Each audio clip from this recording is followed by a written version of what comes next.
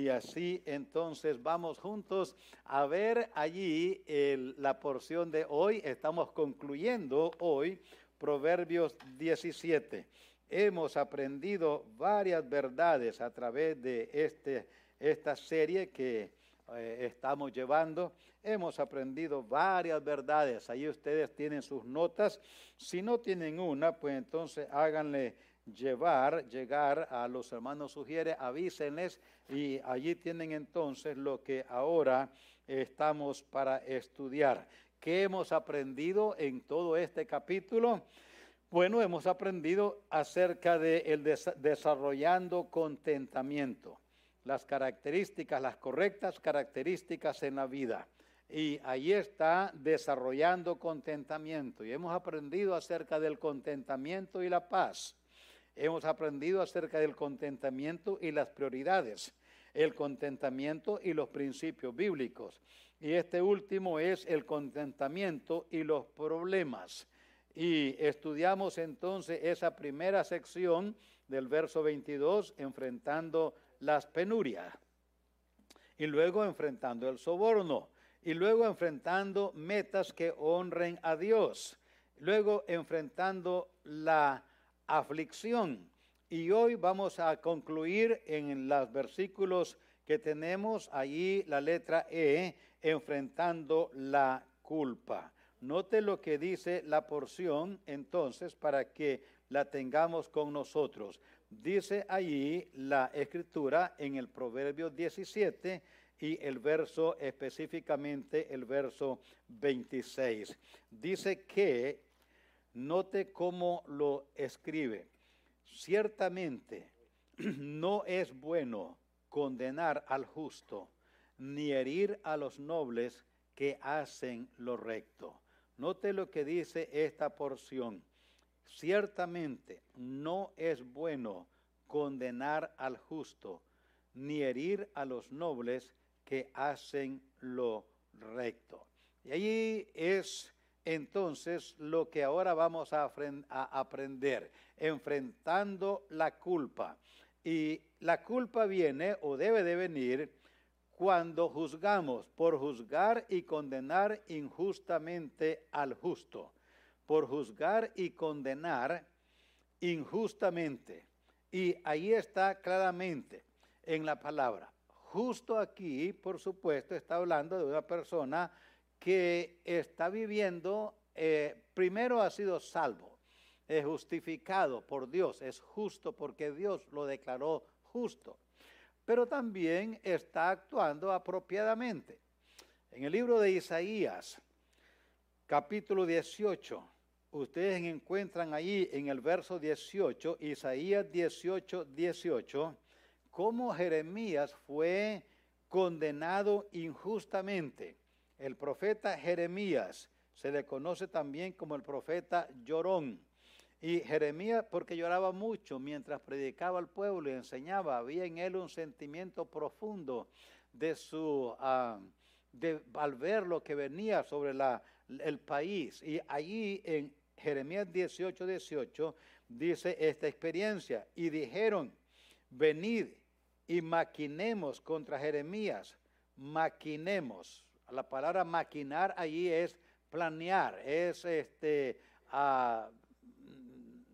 pensar, pero también planear algo que queremos hacer. Así es que habían gente con maquinaciones o imaginaciones, planes malos. Venid y maquinemos contra Jeremías, porque la ley no faltará al sacerdote ni al consejo al sabio. Fíjense ustedes cómo pensaban estas personas. Estaban pensando totalmente equivocados. Dice allí que la conclusión era en contra de Jeremías, pero lo hacían, dice, porque ellos juzgaban que el profeta había faltado al sacerdote y también a los sabios, y entonces, y también al profeta, o sea, no era profeta. Entonces dijeron, venid e irámoslo de lengua y no atendamos a ninguna de sus palabras. Irámoslos, note lo que dice, irámoslo de lengua. ¿Qué quiere decir eso? iban a hablar de él, iban a chismear de él por todos lados. Donde quieran iban a hablar mal del profeta Jeremías, con cada acción, con cada persona que encontraban. Ese fue el plan que maquinaron. Vamos a hacer algo contra este profeta mentiroso. Vamos a juzgarlo, vamos a maquinar, vamos a planear, y esto es lo que vamos a hacer. Vamos a chismear de él, a criticarlo con cualquier persona en el país donde nos encontremos. Fíjense ustedes, y además de eso, no vamos a oír su predicación, ni vamos a hacer lo que predica. No atendamos a ninguna de sus palabras. ¡Wow! ¡Qué serio esto!, ¿no? Injustamente. Note Jeremías 20, ahí un poquito más adelante está Jeremías 20, del 1 al 2. Ahora, no era nada, esta era la gente, aquí nomás era la gente que no le gustaba lo que el profeta estaba predicando. Ahora aquí es alguien que tiene responsabilidad, que tiene un puesto ya en el 20, 1 y 2, el sacerdote Pasur, hijo de Immer, que presidía como príncipe en la casa de Jehová, oyó a Jeremías que profetizaba estas palabras, y azotó Pasur al profeta Jeremías, y lo puso en el cepo que estaba en la puerta superior de Benjamín, la cual conducía a la casa de Jehová. Ahora aquí no era el pueblo, ahora alguien que debía estar haciendo lo correcto. Pero como Jeremías con su mensaje condenaba las acciones de ellos, entonces ahora él mismo que debía de representar al pueblo delante de Dios, fue y dijo, atrapó a Jeremías, como tenía poder, porque tenía un puesto, lo azotó y lo puso en la cárcel. Pero note el 26, capítulo 26, versos 7 al 11. Ahora esto empezó con el pueblo, luego pasó al sacerdote. Ahora note lo que pasa, 26, 7 al 11. Por supuesto, el sacerdote estaba totalmente fuera de la voluntad de Dios, no estaba ejerciendo ninguna práctica piadosa. El pueblo también estaba impío. Y ahora miren el capítulo 26 y el verso 7 en adelante, hasta el 11. Y los sacerdotes, los profetas y todo el pueblo oyeron a Jeremías hablar estas palabras en la casa de Jehová. Y cuando terminó de hablar Jeremías todo lo que Jehová le había mandado que hablase a todo el pueblo, los sacerdotes, los profetas, por supuesto, eran profetas falsos, no eran profetas verdaderos. Y a todo el pueblo, note, cuando terminó de hablar Jeremías todas estas palabras que había mandado que hablase a todo el pueblo, los sacerdotes y los profetas, todo el pueblo le echaron mano diciendo, de cierto morirás. ¿Por qué has profetizado en nombre de Jehová diciendo, esta casa será como Silo y esta ciudad será asolada hasta no quedar morador? Y todo el pueblo se juntó contra Jeremías en la casa de Jehová. Y los príncipes de Judá oyeron estas cosas y subieron a la casa del rey, a la casa de Jehová, y se sentaron en la entrada de la puerta nueva de la casa de Jehová. ¿Qué estaban haciendo los príncipes? O sea, aquí no vas a entrar a predicar más. No te queremos predicando aquí, fuera.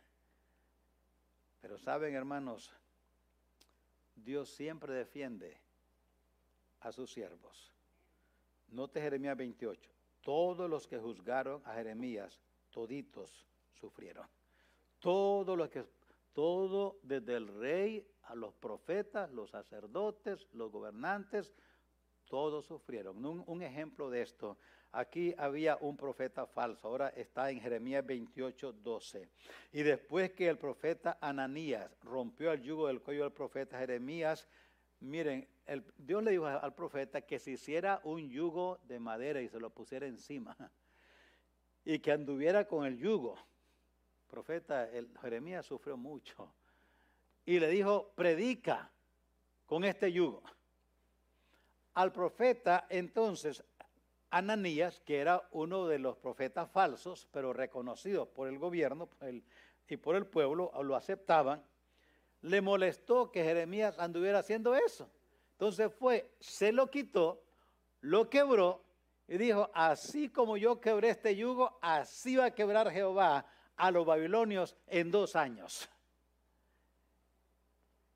Y note lo que dice allí. Y luego y después que el profeta Ananías rompió el yugo del cuello del profeta Jeremías, vino palabra de Jehová a Jeremías diciendo, ve y habla a Ananías, diciendo, así ha dicho Jehová, yugos de madera quebraste, mas en vez de ellos harás yugo de hierro. Porque así ha dicho Jehová de los ejércitos, Dios de Israel, yugo de hierro puso sobre el cuello de todas estas naciones, para que sirvan a Nabucodonosor, rey de Babilonia, y han de servirle, y aún también le he dado las bestias del campo. Entonces dijo el profeta Jeremías al profeta Ananías, ahora oye, Ananías, Jehová no te envió, y tú has hecho confiar en mentira a este pueblo. Por tanto, así ha dicho Jehová, he aquí que yo te quito de sobre la faz de la tierra, morirás en este año, porque hablaste rebelión contra Jehová. Y en el mismo año murió Ananías, en el mes 7. Hermanos, un justo sufriendo. Por eso, note lo que dice, no es bueno condenar al justo.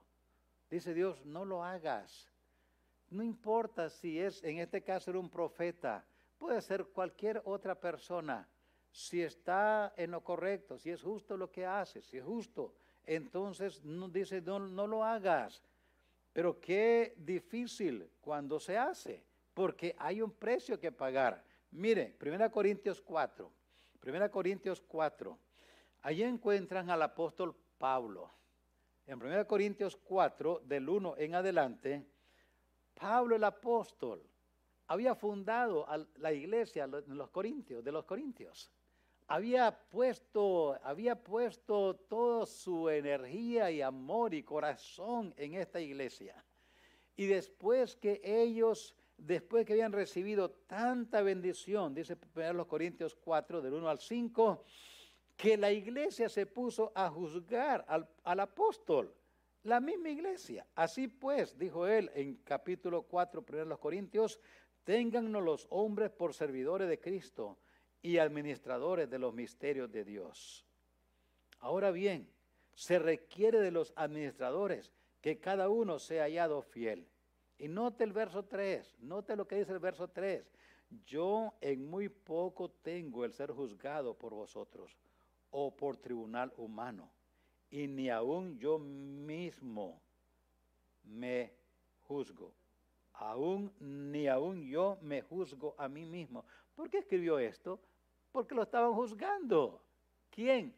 Los hermanos de la iglesia de Corintios, a quien él mismo había dado todo su corazón para servirle. Porque note, dice él, yo en muy poco tengo el ser juzgado por vosotros. Ahí está directamente la explicación. Y note el verso 4. Porque aunque de nada tengo mala conciencia, no por eso soy justificado. Pero el que me juzga es el Señor. Así que no juzguéis nada antes de tiempo, hasta que venga el Señor, el cual aclarará también lo oculto de las tinieblas y manifestará las intenciones de los corazones, y entonces cada uno recibirá su alabanza de Dios. Pablo injustamente, otra vez la expresión allí, ciertamente no es bueno condenar al justo. No, Pablo, si usted lee, no voy a leerlo ahora, y ni lo busque, pero en 2 Corintios 10, él defiende su apostolado porque la iglesia en Corintios lo había condenado totalmente. Hermanos, sirva esto para nosotros también. Hay iglesias que ligeramente condenan a un pastor fiel, tengamos cuidado. Hay familias que con mucha facilidad condenan a un pastor fiel como que fuera algo así de ligereza, algo rápido, algo que no se toma. Hermano, Dios está yendo. Por algo dijo el Señor contra un anciano que es un pastor, no aceptes acusación sino en boca de 2 o 3 testigos. No aceptes acusación, porque esto es peligroso. Dice Dios, no lo hagas, no lo hagas. Por eso es que familias caen, lo que yo voy a llamarle aquí en huerfanidad pastoral. Hay iglesias que nunca van a tener pastor, nunca. ¿Por qué? porque no han tenido aprecio a los pastores en ninguna manera. Se ha caracterizado más por despreciar a los pastores. ¿Y qué sucede con eso? Dios deja de mandarles pastores, quedan solos. Hay familias que están solas, no, están huérfanas pastoralmente. No tienen nadie a quien ir, a quien poder buscar consejo, ayuda y apoyo para cualquier cosa que sea, no solamente en el aspecto material, espiritual, también en lo social, también en los problemas que surgen entre nosotros mismos como familias a veces. El pastor para eso lo da Dios a su iglesia, Efesios 4, 11 y 12, para eso lo da. Por eso, hermanos, mucho cuidado, no nos pase a nosotros así, no hay mayor peligro. Y el diablo trabaja fuerte en eso, porque él sabe que una vez que dispersa, que una vez que no hay pastor en esa congregación, él se encarga de dispersar las ovejas y hacerle daño. Porque no hay pastor que se meta a defender. Tengamos mucho cuidado. Hay países, hermanos, cuyas autoridades condenan a personas justas. Hemos estado leyendo de países donde el socialismo, el comunismo está controlando, es la política de la nación, del gobierno, y los gobiernos injustamente condenan a los justos, echan en la cárcel a las personas solo porque el gobierno le dio la gana. Por eso dice Dios, no es bueno condenar al justo. En Proverbios 17:15, que ya pasamos por allí mismo donde estamos, dice que el que justifica, dice Proverbios 17:15, el que justifica al impío y el que condena al justo, ambas son igualmente abominación a Jehová. Note lo que dice. Ambas cosas son abominación a Jehová. Entonces, enfrentando aquí la culpa por condenar, por juzgar y condenar injustamente al justo, y también por no reconocer y agradecer el buen proceder de la autoridad. Note lo que dice la otra parte. Ni herir a los nobles que hacen lo recto. Ciertamente no es bueno estas dos cosas. No es bueno condenar al justo, tampoco es bueno herir a los nobles que hacen lo recto. Estas personas que gobiernan, no hay duda, hay malos gobernantes y hay buenos gobernantes. ¿Qué hace que un gobierno sea malo o que sea bueno? Específicamente, hermanos, lo hace la moralidad en las leyes y en las prácticas que practican o que implementan o que promueven o que aprueban. Las leyes que aprueban, las prácticas que aprueban, lo que se implementa. Hoy en día nuestra educación secular ha ido cayendo más y más y más. Ahora ya se les está enseñando a los niños en la escuela pública, es parte del programa que más se está empujando ahora, de que no es nada malo tener dos papás, tener dos mamás, no es nada malo que se case con un varón con un varón, una mujer con una mujer. Se les está enseñando eso en nuestro programa educativo hoy en la escuela pública. Padres, yo sé que no tenemos nosotros mucho que ver allí, pero es bueno por eso cuando andan personas buscando el school board. Quiero saber quiénes son ellos, qué dicen, qué creen, qué piensan. ¿Por qué? Porque ellos determinan mucho qué tipo de material se va a usar en esa escuela. Ellos determinan, el school board. Y es muy importante para saber qué son los manuales, qué libros se van a usar, qué libros se van a rechazar. Y hoy en día, tristemente, eso es lo que está pasando. Por eso es, hermano, hay buenos gobernantes, hay malos gobernantes. ¿Qué lo hace bueno? ¿Qué lo hace malo? La moralidad en las leyes que promueven, lo ético y lo moral en las prácticas que quieren implementar. Cualquier gobierno que promueve inmoralidad, que altera lo establecido por Dios, es un mal gobernante. Cualquiera que sea ese gobernante. Si el gobernante promueve con sus leyes principios éticos, principios morales, que no alteren el orden de Dios, ese es un buen gobierno. Está promoviendo principios morales y éticos que no alteran el orden de Dios. Por eso debemos de admirar, debemos de apoyar a un gobernante que promueve con sus leyes y con sus prácticas la moralidad, la ética, que no empuja al pueblo a pensar contrario a lo que Dios enseña, que no promueve con sus prácticas un orden desordenado, rebelde en contra de Dios. Por eso les he dicho antes, y lo vuelvo a decir ahora, nunca votemos por partidos, sino por personas. No importa qué partido sea, si es una persona que tenga moral, que es un gobernante que quiere, que tiene el plan y que quiere estimular y promover las prácticas morales, éticas, entonces hay que apoyar esa persona. Nunca vote por partido, votemos por personas. Es la persona la que nos va a gobernar, es la persona local que nos va a gobernar. Y si la persona no tiene moral ni ética y el partido también, bueno, entonces no importa, no vamos con el partido, vamos con la persona. Y por eso decimos, no votemos por programas de ayuda, sino por preceptos morales y éticos. No votemos solo por eso, yo te voy a dar. Nada nos da gratis, hermano, alguien lo va a pagar. Yo sé que andamos ahorita celebrando y ahí viene otro incentivo. Y algunos están pidiendo más virus para que haya más dinero. Ya se hizo negocio el mentado virus. Lo que muchos no entienden es que nuestros hijos y nietos van a pagar ese dinero. No es cosa que, no, esas maquinitas que imprimen dinero, eso no, de repente vamos a darnos cuenta que ya estamos tan quebrados como nación que ya no podemos salir de donde estamos económicamente. Por eso es muy importante para nosotros, porque mire, si hay buenos gobernantes, la Biblia dice cuando el necio gobierna, el pueblo sufre. Entonces no votemos por personas necias, no.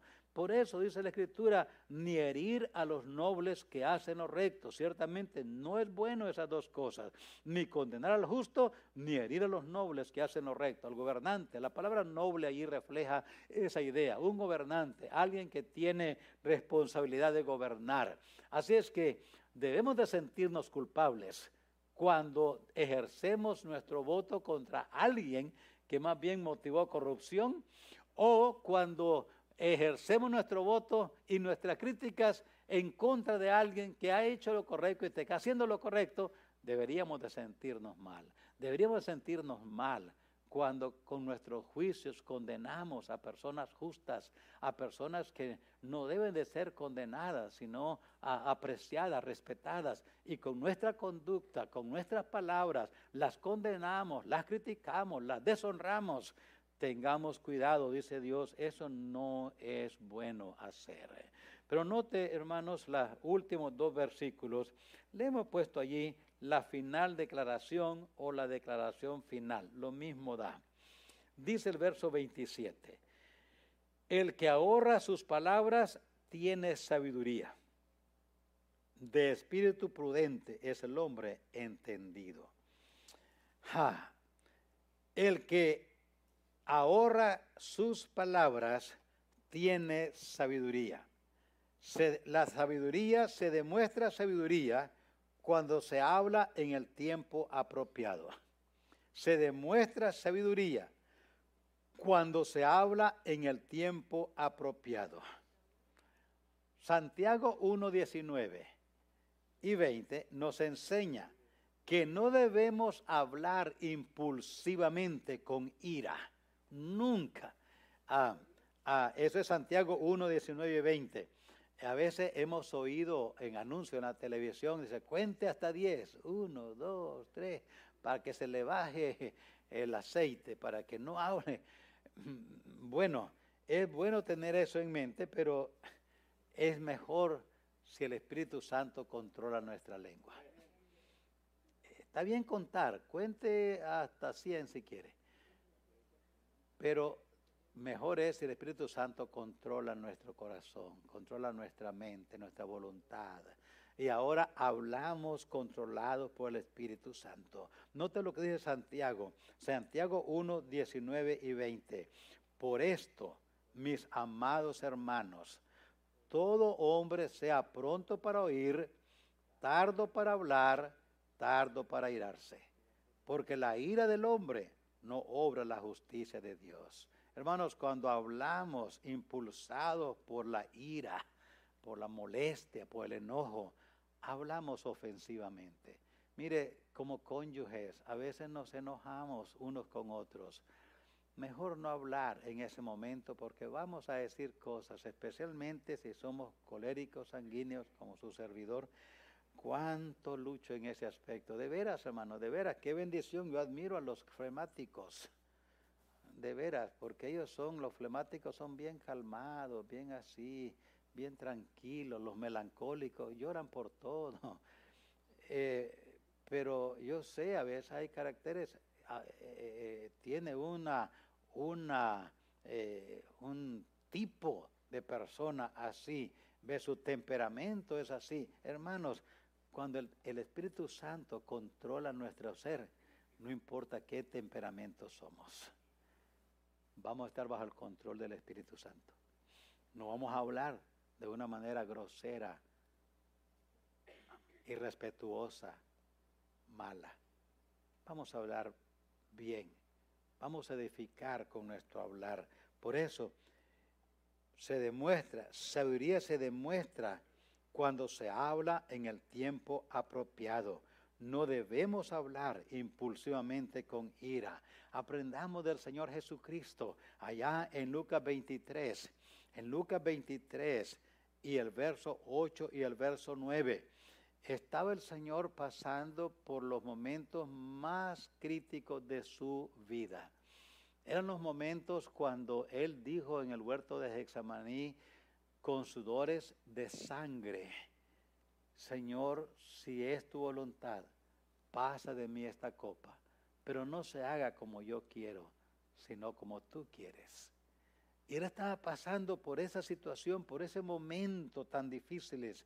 Y allí en Lucas 23, 8 y 9, note cómo sobresale este cuadro. Dice allí en Lucas 23, él estaba enfrente de Herodes. Herodes se alegró, Herodes era un gobernante romano y se alegró, dice allí en Lucas 23, 8 y 9. Herodes, viendo a Jesús, se alegró mucho, porque hacía tiempo que deseaba verle, porque había oído muchas cosas acerca de él y esperaba verle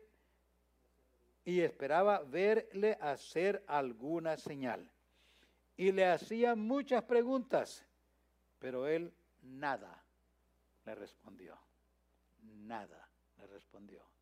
Y cuando lo seguimos en la casa de Anás, de Caifás, de Pilato, usted no ve un Señor alterado, enojado, vociferando.